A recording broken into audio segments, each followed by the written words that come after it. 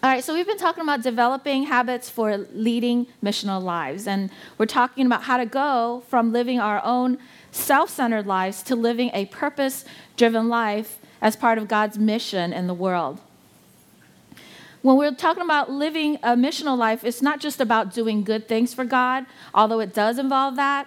And it's not just about leading people to Jesus, although we do want that too. Living a missional life is about living a life of faith and obedience. It's about living a life of devotion to the Lord. It's about being completely His, about being passionate about what He's passionate about compassion, love, and justice. It's about being used by Him and trusting Him with our time and our resources and our efforts.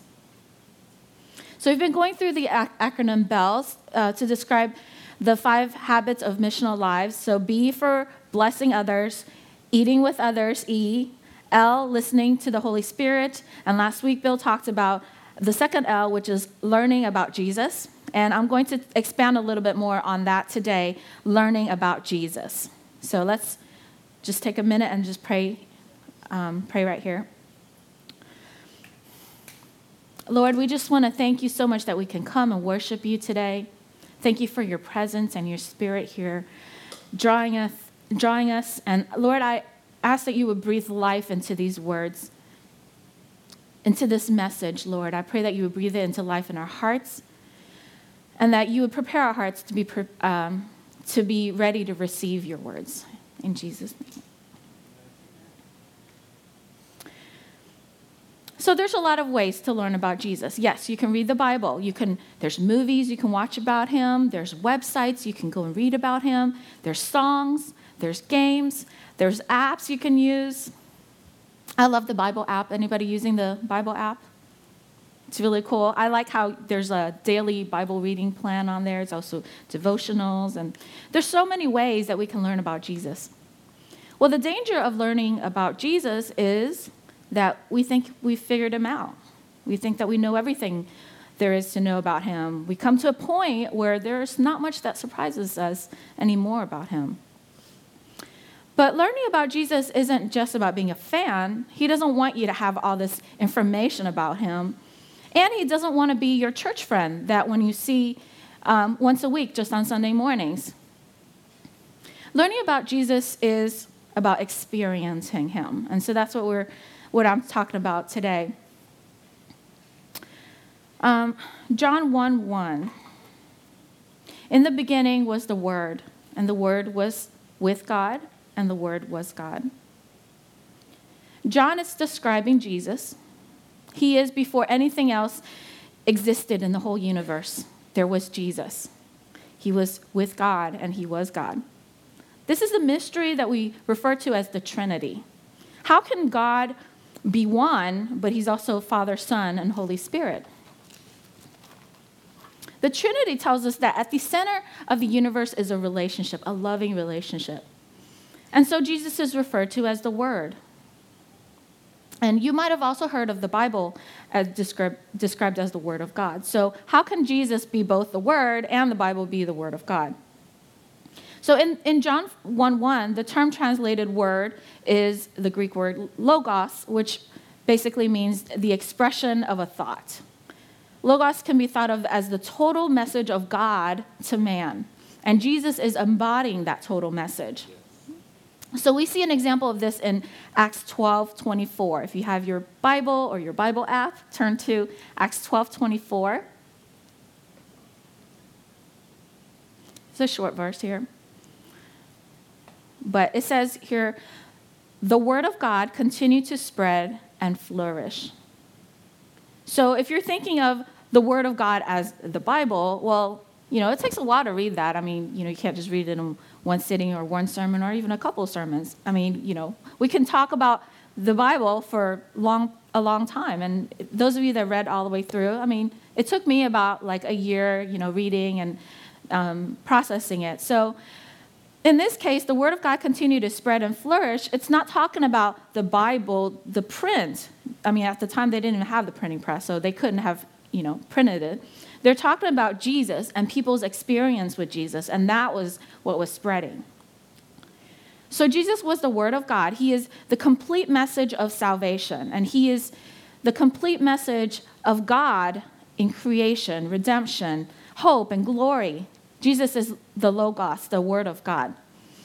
And it's also the Logos is also used many times to refer to the written message of God. And Jesus actually shows us the link between the written Word of God and himself, that he is the subject of the written word. So if you turn to John 5:39, John 5:39.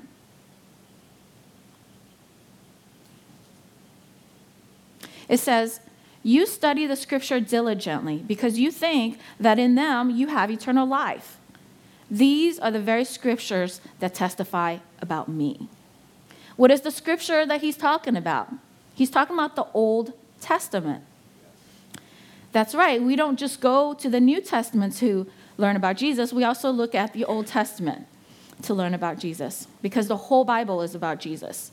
It is the Word of God, and it is about the Word of God. It is the Word of God, and it's about the Word of God. So I'm going to give you 3 things that you need to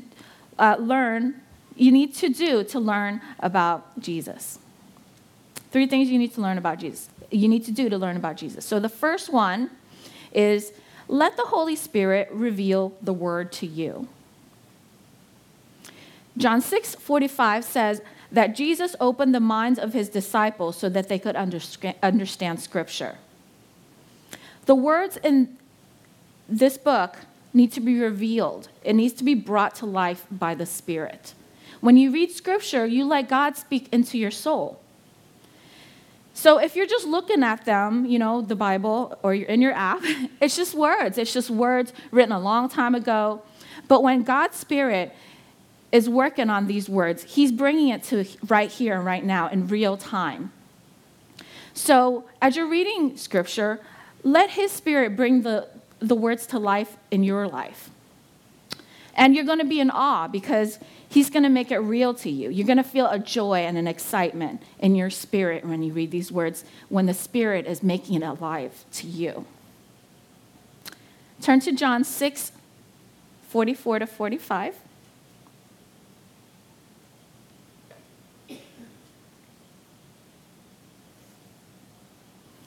Jesus says, "No one can come to me unless the Father who sent me draws them, and I will raise them up on the last day. It is written in the prophets, they will all be taught by God. Everyone who has heard the Father and learned from him comes to me."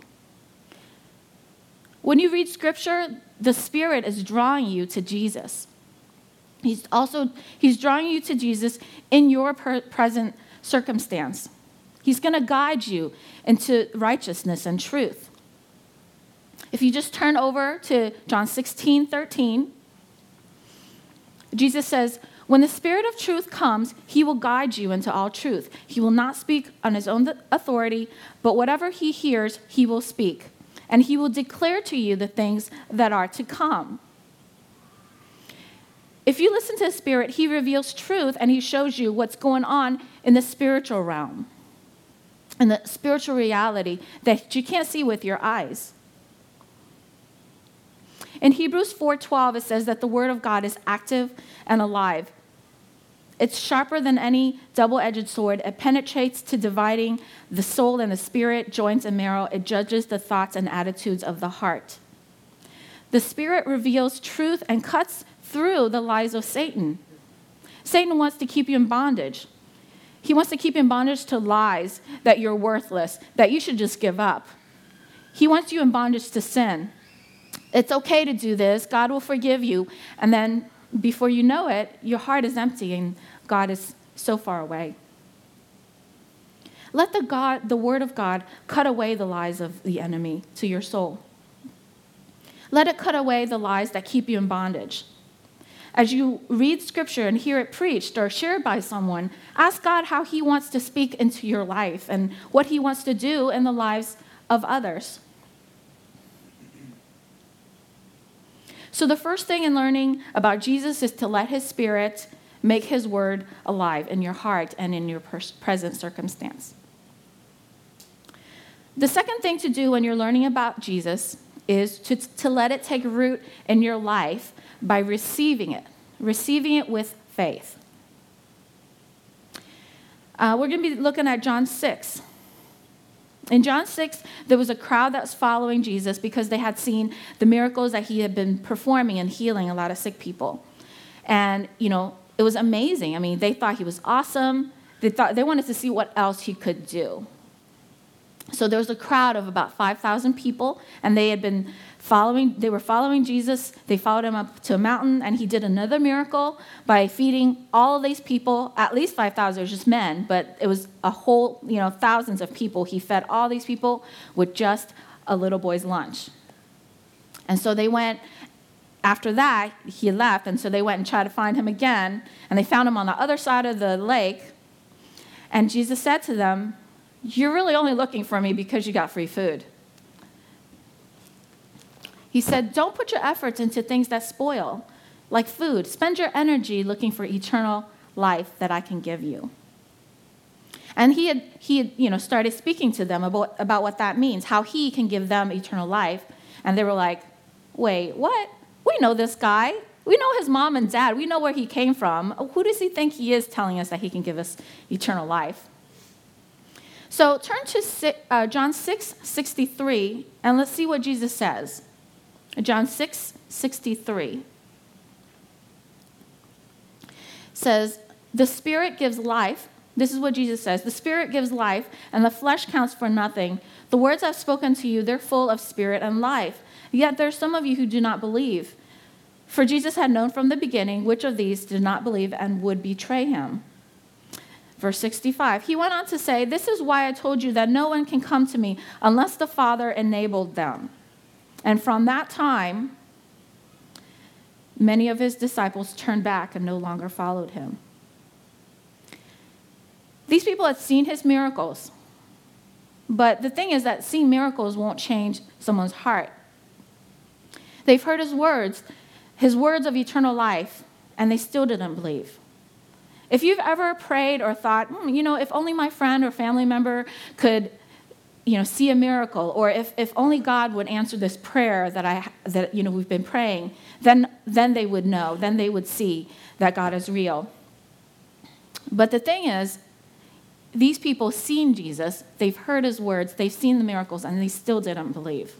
So miracles in and of themselves won't convince someone about Jesus. And the Bible in and of itself won't convince somebody about Jesus. So what is the key ingredient? Look here on verse 67. Jesus said to the 12 disciples, the ones closest to him, he said, "You do not want to leave too, do you?" Jesus asked the 12. Simon Peter answered him, "Lord, to whom shall we go? You have the words of eternal life. We have come to believe and know that you are the Holy One of God." Jesus' closest disciples heard the word, the same words that the crowd heard, but these words had a different effect on them because they had combined it with their faith. And this faith allowed them to receive that word.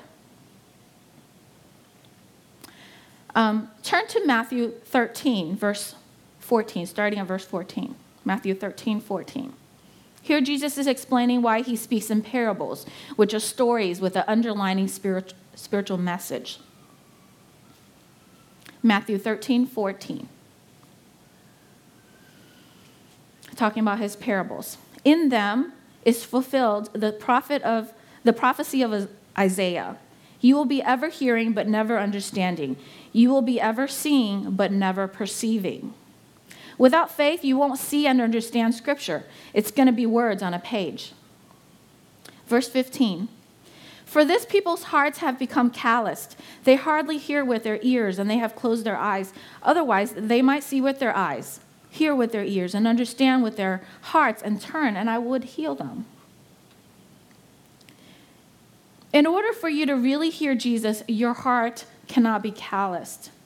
If you're hearing the words and seeing the words on a page, but they're not penetrating your soul, there is something wrong. Your heart has to be soft and has to be sensitive to his Spirit.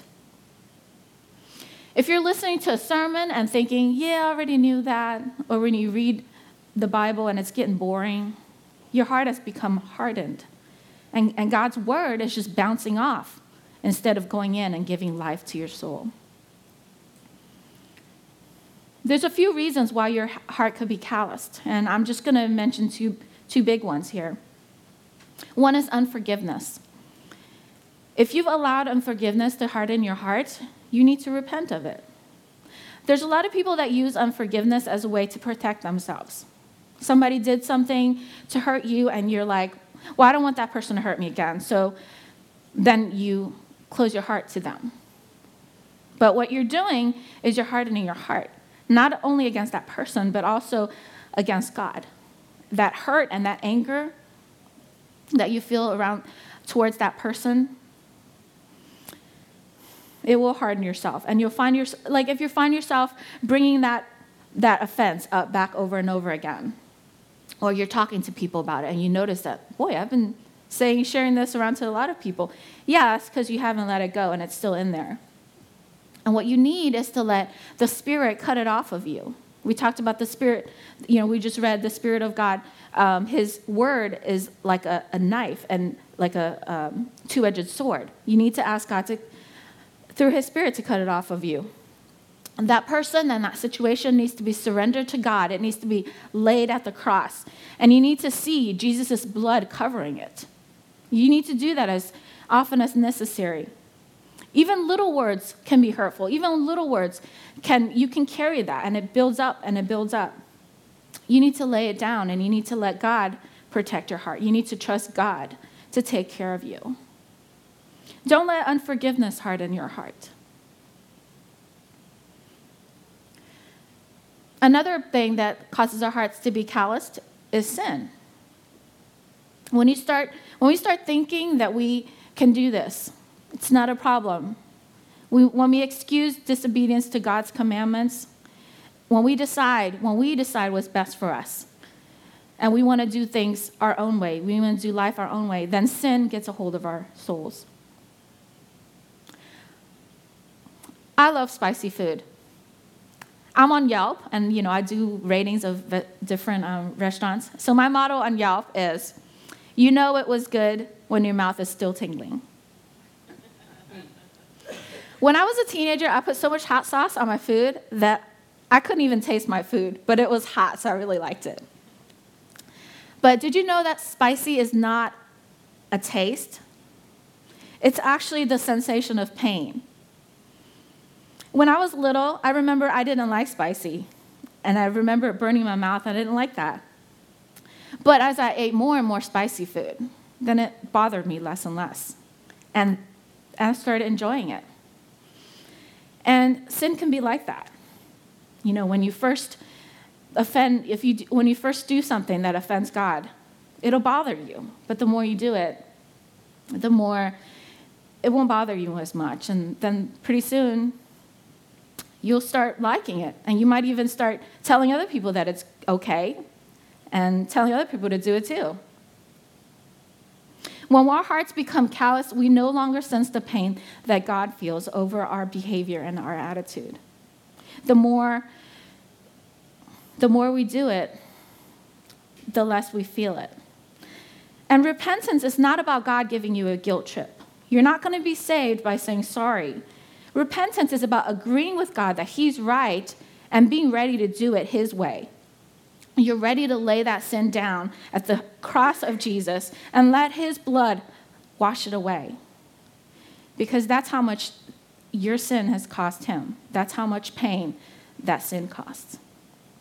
So regularly examine your heart to see that it's open and receptive to the word of God.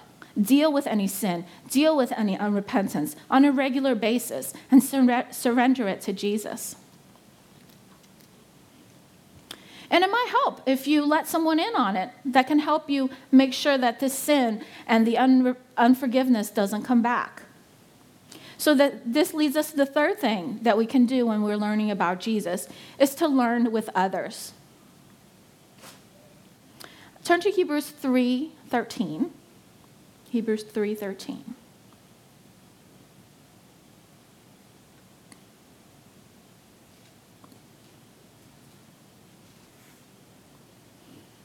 Hebrews 3:13 says, but encourage one another daily, as long as it is called today, so that none of you may be hardened by sin's deceitfulness.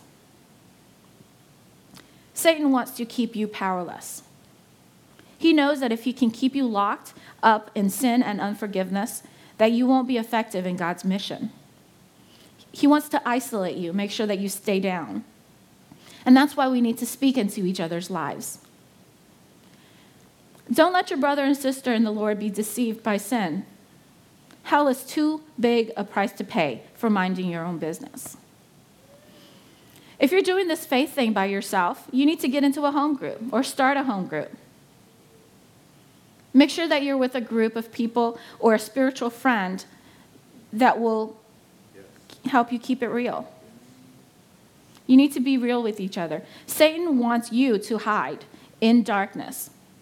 He wants that sin to be hidden so that it grows and it takes over your life. But if you expose it and you let people in on that struggle, you don't have to try to look like you have everything going on well. Because if it's not, then you need somebody to help you. And if you expose that sin for what it is, then you gain the upper hand. Last verse, Colossians 3:16 to 17. Colossians 3:16 to 17. Says, let the message about Christ in all its richness fill your lives. Teach and counsel each other with all the wisdom that he gives. Sing psalms and hymns and spiritual songs to God with thankful hearts. And whatever you do or say, do it as a representative of the Lord Jesus, giving thanks through him to God the Father. So to conclude, as you're joining God in his mission for the world, let God's word fill you. Listen for the voice of Jesus on a regular basis. Listen with faith and a soft heart. Break off the things that keep his word from being fruitful in your life. And learn from him together. Seek to hear the voice of Jesus with each other. So right now, I hope you've identified the people that you're going to be sharing with. So I'm going to take a few minutes and learn about Jesus together.